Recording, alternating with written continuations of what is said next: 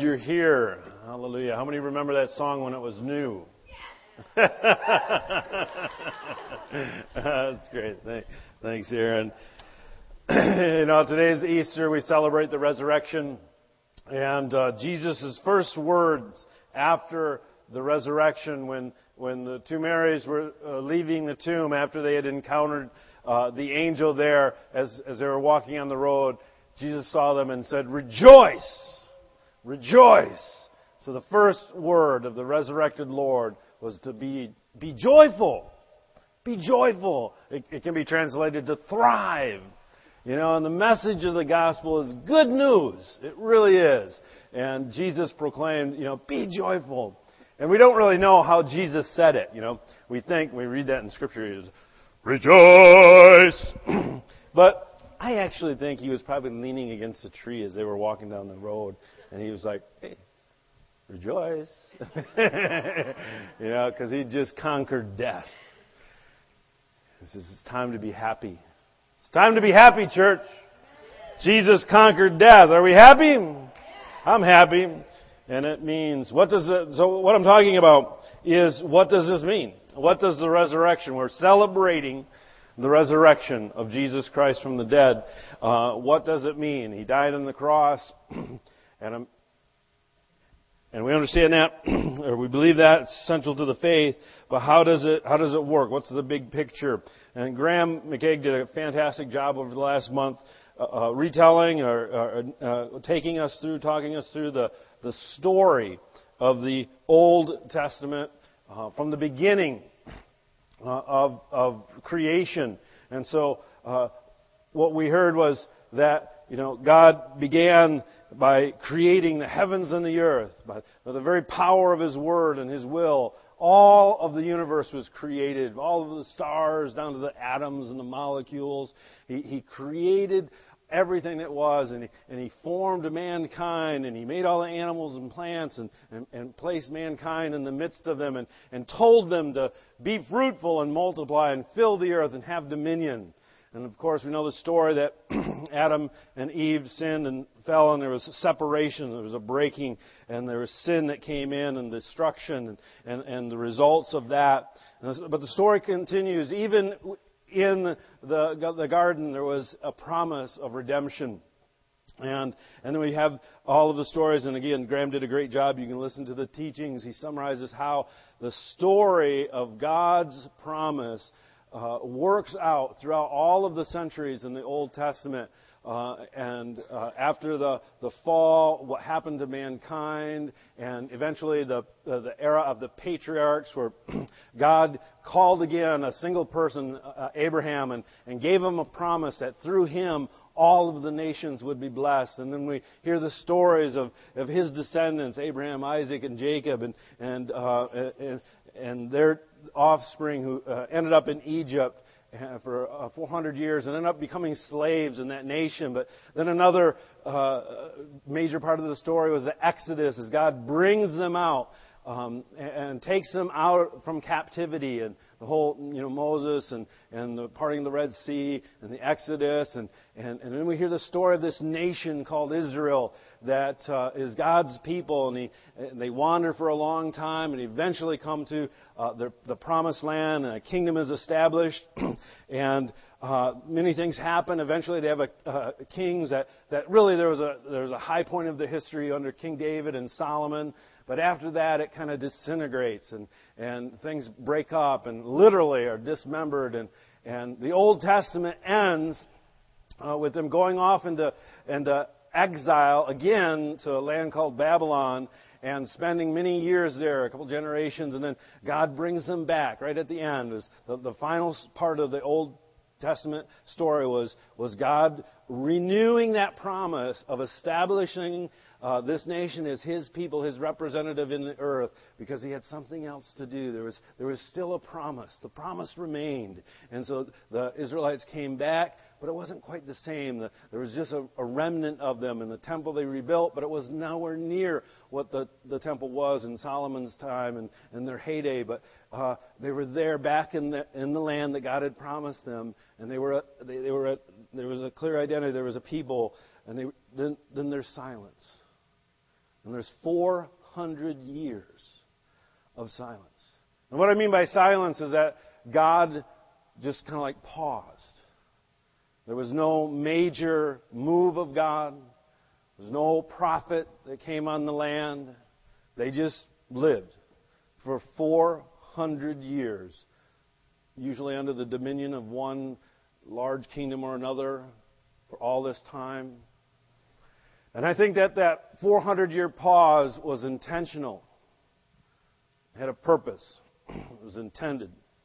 And there was a silence in the spiritual realm. It was almost like the calm before the storm. They were there. It was positioned. God had gotten everything in line. And then they waited. To bring emphasis, really, it was the pause before the storm, because out of that silence bursts Jesus Christ. And He comes onto the scene. And let me read it, the story from the New Testament, John chapter 1, verse 1. If you turn there or look at it, they'll probably have it up on the screen. Oh, I have it right here. Think of it. For 400 years, nothing had happened.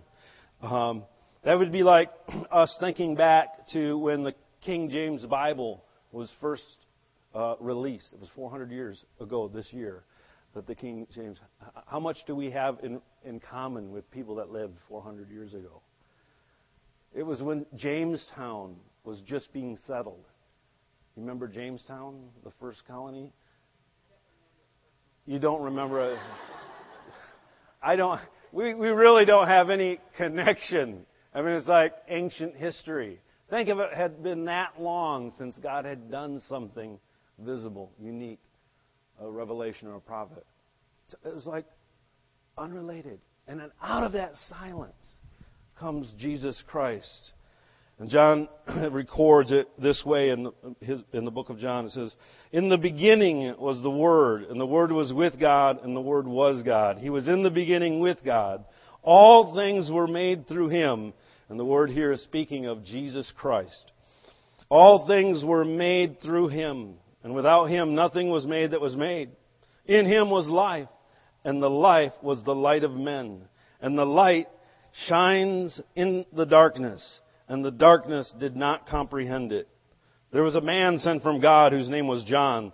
This man came for a witness, to bear witness of the light, that all through him might believe. He was not the light, but was sent to bear witness of the light. That was the true light, which gives light to every man or woman coming into the world. He was in the world, and the world was made through Him, and the world did not know Him." Think of it. "He came to His own, and His own did not receive Him. But as many as received Him, to them He gave the right to become children of God, to those who believe in His name, who were born not of blood, nor of the will of flesh, nor of the will of man, but of God. And the Word became flesh and dwelt among us, and we beheld His glory, the glory of the only begotten of the Father, full of grace and truth. John the Baptist bore witness of Him and cried out, saying, 'This was He of whom I said, He who comes after me is preferred before me, for He was before me.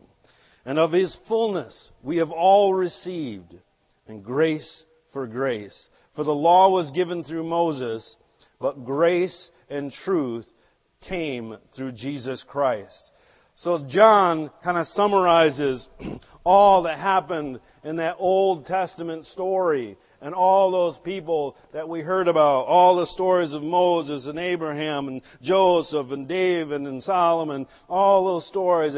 They weave a tapestry that lead up to Christ. And John summarizes it in a way that almost skips all that. He says, Jesus was there at the beginning. He was with God. He was God. Everything was created through Him. And then He came. He came. The light of the world came into the darkness. And He's there for whoever receives Him. John sums up the whole of human history in 3 points. He created everything. He came to reveal Himself. And now He's here for all who receive. And that's the New Testament. okay, that comes out, the New Testament story that we're going to be talking about over the course of the next few weeks. But it's also our story, because that's where we are now. And the intersecting point, the point that they intersect together, is on the cross and in the person of the Lord Jesus Christ. Everything in the past led up. It was the promise of the coming Messiah, who was Christ Jesus the Lord. And now we're living out His mission and His identity. He didn't come just to live and to teach. He actually came to die. I'm going to quickly read through a large portion of Scripture. Please pay attention. If it helps, close your eyes just to listen. Normally I don't read this much, but it's the story. And it's the proclamation of this story that's changed the world and has the power to change the lives of anyone who receives it. This is from Matthew 27, verse 45 to the end. It says, "Now from the 6th hour until the 9th hour there was darkness." Jesus had already been arrested and wrongly convicted and nailed to the cross. So he's hanging there on the cross, dying. And about the 9th hour, Jesus cried out with a loud voice, saying, "Eli, Eli, lama sabachthani." That is, my God, why have you forsaken me?" Some of those who stood there, when they heard that, said, "The man is calling for Elijah." Immediately one of them ran and took a sponge, filled it with sour wine, and put it on the reed and offered it to him to drink. The rest said, "Let him alone. Let us see if Elijah will come and save him." And Jesus cried out again with a loud voice and yielded up his spirit. And then behold, the veil of the temple was torn in two from top to bottom. And the earth quaked, and the rocks were split, and the graves were opened, and many bodies of the slain who had fallen asleep were raised. And coming out of the graves after his resurrection, they went into the holy city and appeared to many. So when the centurion and those who were with him, who were guarding Jesus, saw the earthquake and the things that had happened, they feared greatly, saying, "Truly, this was the Son of God." And many women who followed Jesus from Galilee, ministering to him, were there looking on from afar, among whom were Mary Magdalene, Mary the mother of James and Joseph, and the mother of Zebedee's sons. Now when evening had come, there came a rich man from Arimathea named Joseph, who himself had also become a disciple of Jesus. This man went to Pilate and asked for the body of Jesus. Then Pilate commanded the body to be given to him. When Joseph had taken the body, he wrapped it in a clean linen cloth and laid it in his new tomb, which he had hewn out of the rock. And he rolled a large stone against the door of the tomb and departed. And Mary Magdalene was there, and the other Mary, sitting opposite to the tomb. On the next day, which follows the day of preparation, the chief priests and the Pharisees gathered together to Pilate, saying, "Sir, we remember, while he was still alive, how that deceiver said, 'After 3 days I will rise.' Therefore command that the tomb be made secure until the 3rd day, lest his disciples come by night and steal him away, and say to the people, 'He is risen from the dead,' so that the last deception would be worse than the first." And Pilate said to them, "You have a guard. Go your way. Make it as secure as you know how." So they went and made the tomb secure, sealing the stone and setting the guard. Now, after the Sabbath, on the first day of the week, as the first day of the week began to dawn, Mary Magdalene and the other Mary came to see the tomb. And behold, there was a great earthquake, for an angel of the Lord descended from heaven and came and rolled back the stone from the door and sat on it. His countenance was like lightning, and his clothing as white as snow. And the guards shook for fear of him and became like dead men. But the angel answered and said to the women, "Do not be afraid, for I know that you seek Jesus who was crucified. He is not here, for he is risen, as he said. Come, see the place where the Lord lay. And go quickly and tell his disciples that he is risen from the dead. And indeed, he is going before you into Jerusalem. There you will see him. Behold, I have told you so." So they went out quickly from the tomb with fear and great joy, and ran to bring his disciples word. As they went to tell his disciples, behold, Jesus met them, saying, Rejoice! Rejoice! And they came and held him by the feet and worshipped him. And Jesus said to them, Do not be afraid. Go, tell my brethren to go to Galilee, and there they will see me. Now while they were going, behold, some of the guard came into the city and reported to the chief priests all the things that had happened.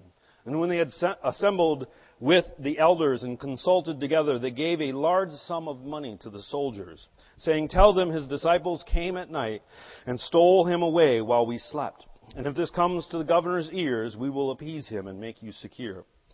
So they took the money and did as they were instructed, and this saying is commonly reported among the Jews until this day. Then the 11 disciples went away into Galilee to the mountain which Jesus had appointed them. When they saw him, they worshipped him, but some doubted. And Jesus came and spoke to them, saying, All authority has been given to me in heaven and on earth. Go, therefore, and make disciples of all the nations, baptizing them in the name of the Father, and of the Son, and of the Holy Spirit, teaching them to observe all things that I have commanded you. And lo, I am with you always, even to the end of the age. And so there's this story of the resurrection, but it's not disconnected from the Great Commission. It's connected. It's one and the same. It's a story that we celebrate today. And we have a video clip of a New Testament scholar named N.T. Wright explaining the significance of the resurrection. According to the New Testament, something quite extraordinary, unprecedented, unheard of.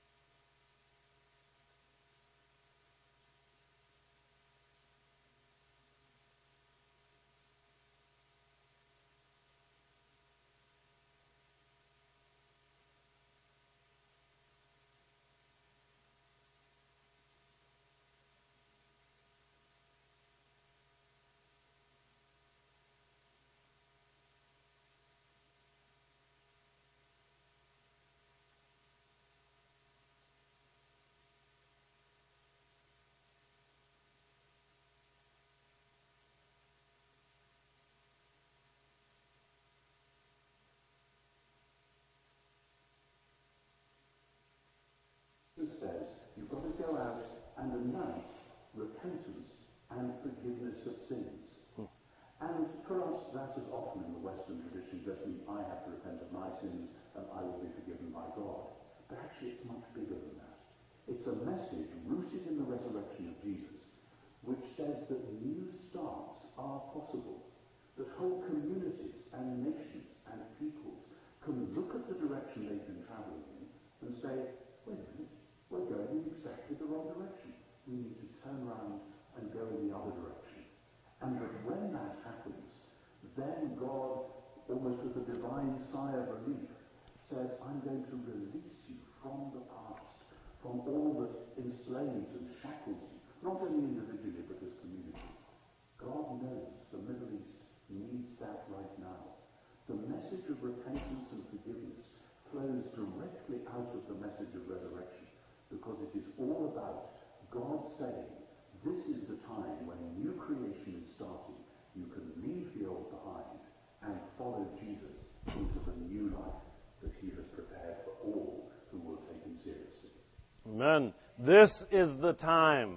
This is the time. Now is the time. And this what we're saying here, and what N.T. Wright is saying, what I'm trying to communicate, is not that, it's true that, if we die, we go be with the Lord, and there will be a day where He will return with all of His, and we will live and reign with Christ forever. We're not diminishing the reality of our eternal resting place in Christ and the kingdom to come, but the message of the resurrection isn't just about that. It's actually about something that happens now. All right? It's about something that we are to experience now. The resurrection declared Jesus' victory, not sometime in the future, but in the immediate present now. That's what it meant. And so I love how the N.T. Wright says that Jesus is alive again. The resurrection is not about Jesus is alive again so that He's gone to heaven and one day we'll go and be with Him.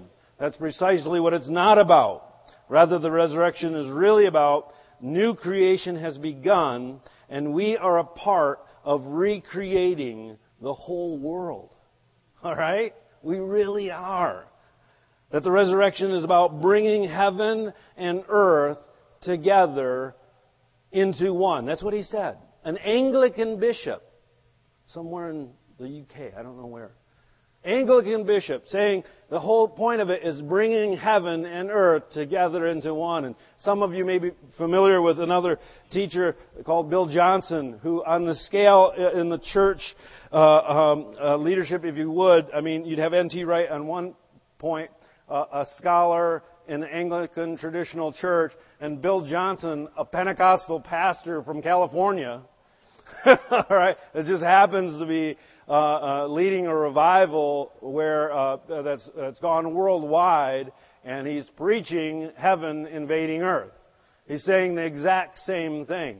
That in and of itself is a miracle almost beyond comprehension. All right? Pentecostal preacher and Anglican bishop having as central to their teaching the same idea that heaven and earth are one. God's intention in the resurrection is to bring the power and the truth and reality and the life of heaven into earth today, not just someday in the future. And so he continues, just another quote from the video, the message of Easter today is not that we'll be all right by and by, but that the living God can come right into the middle of the situations of sorrow and distress and can transform them right now and turn them around. All right? This is the time when new creation starts, in the resurrection, in the encounter of Jesus, in the midst of sorrow, in the midst of defeat, in the midst of confusion. The New Testament disciples, they didn't know what was going on.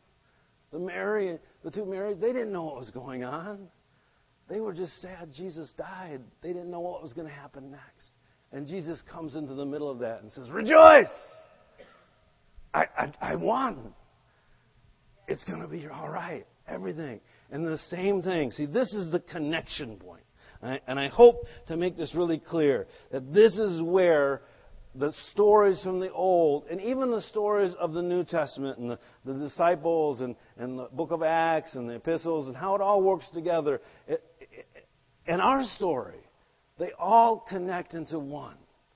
All right? This is where your story becomes part of the story of human history, if you will receive Him, if you will accept Christ as Lord. Your story intersects with Christ's story, and it becomes one. And it goes all the way back to the beginning, all the way back to the promise that God made Adam and Eve, all the way back to the promise that God made Abraham. It's fulfilled in Jesus Christ. Where the first Adam failed by sinning, and sin entered the world and it has resulted in brokenness. The second Adam, Jesus Christ is called the second Adam. He gets it right. He brings redemption. And when you accept the relationship that's offered with Jesus Christ, when you accept Him as Lord and Savior, when you believe it to be true, you move from the lineage of the first Adam that is marked by sin and failure and death into the lineage. You're adopted into Christ's family. All right? That's defined by victory over death, freedom from sin, freedom from the enemy. Is that good news? All right? That's how you connect to this big story of all of creation. And that's the resurrection itself is like the hinge point of all of human history. It's the purpose of creation. In Colossians chapter 1, verse 13, Paul says it this way. It says, God has rescued us from the kingdom of darkness and transferred us or translated us into the kingdom of His dear Son, Jesus Christ, who purchased our freedom with His blood and forgave our sins. So you have the opportunity. Not only do you have the opportunity personally, but I don't know if you caught it, how many times the word go was in that Easter story. Go, go, go. The final thing Jesus says to His disciples is, go tell this to the whole world. Tell what? Tell that repentance and forgiveness is available and that your life can change. And the life of families can change. Regardless of the situation of your family, regardless of the situation of a community, even a nation, even a generation, this message has the power to transform it. It's done it countless times. It will continue to do it until Christ comes back and settles it once and for all. Paul says it again in 2 Corinthians. It says, therefore, if anyone is in Christ, he or she is a new creation. Old things have passed away. Behold, all things become new. And just as Jesus rose from the dead, when we enter into a relationship with Jesus, we become new. Right? We become part of the new creation that from that point out begins to affect all of what? The universe. Everything. History. The future. It all starts. It's not like we're waiting for the beginning, folks. We're smack dab in the middle of the recreation. And you're called to be an active participant in it. All right? To have your life transformed, but also to be an agent of transformation. Let me finish with this. We all know part of the, hopefully you know, are familiar enough with the New Testament story. There were a couple of disciples that Jesus had. One's name was Peter. One's name was Judas. All right? How many times did Peter betray Jesus? 3 times. How many times did Judas betray Jesus? Oh, just once. Do you know they both repented? The Bible says that Peter went out when he realized after the rooster crowed, and the message says he cried and he cried and he cried, or he wept bitterly. And we read about Judas when he realized that Jesus was condemned to death, that he had betrayed an innocent man. He says he was sorry. He was sorrowful. To the point he went back to the priest and said, I have sinned. He confessed his sin. And he threw back the money. I don't want the money. And they said, that's your problem, not ours. Overcome in anguish, he went out and hung himself. What's the difference between Peter and Judas? The difference is Peter waited for the resurrection. What this tells me is that it really doesn't matter how bad of a sin you've done. Okay? No matter what you've done, you can't make up for that sin. The only thing that can really change is the resurrection, the power of the resurrection. Peter just waited. And what happened was the next morning he woke up and he heard that the tomb was empty. And he ran and he saw it was empty. And then he heard the voice of Jesus calling him back into life. And then he was called into relationship and set into the direction of fulfilling the kingdom of God. But Judas didn't wait. He got overcome. He allowed his grief, his misery, his sorrow, and he gave in and he gave up. And he didn't wait for the resurrection. And in one sense, I tell this story just to let you know that that's where each and every one of us are. When we're overcome with misery or confused and we don't know what's going to happen, sometimes we have to wait and listen and look for Jesus to show up. He's the risen one, and He can redeem you and I and this whole world from sin and Satan and sickness. Amen? Amen. All right. There you go. That's Easter. That's what it's all about.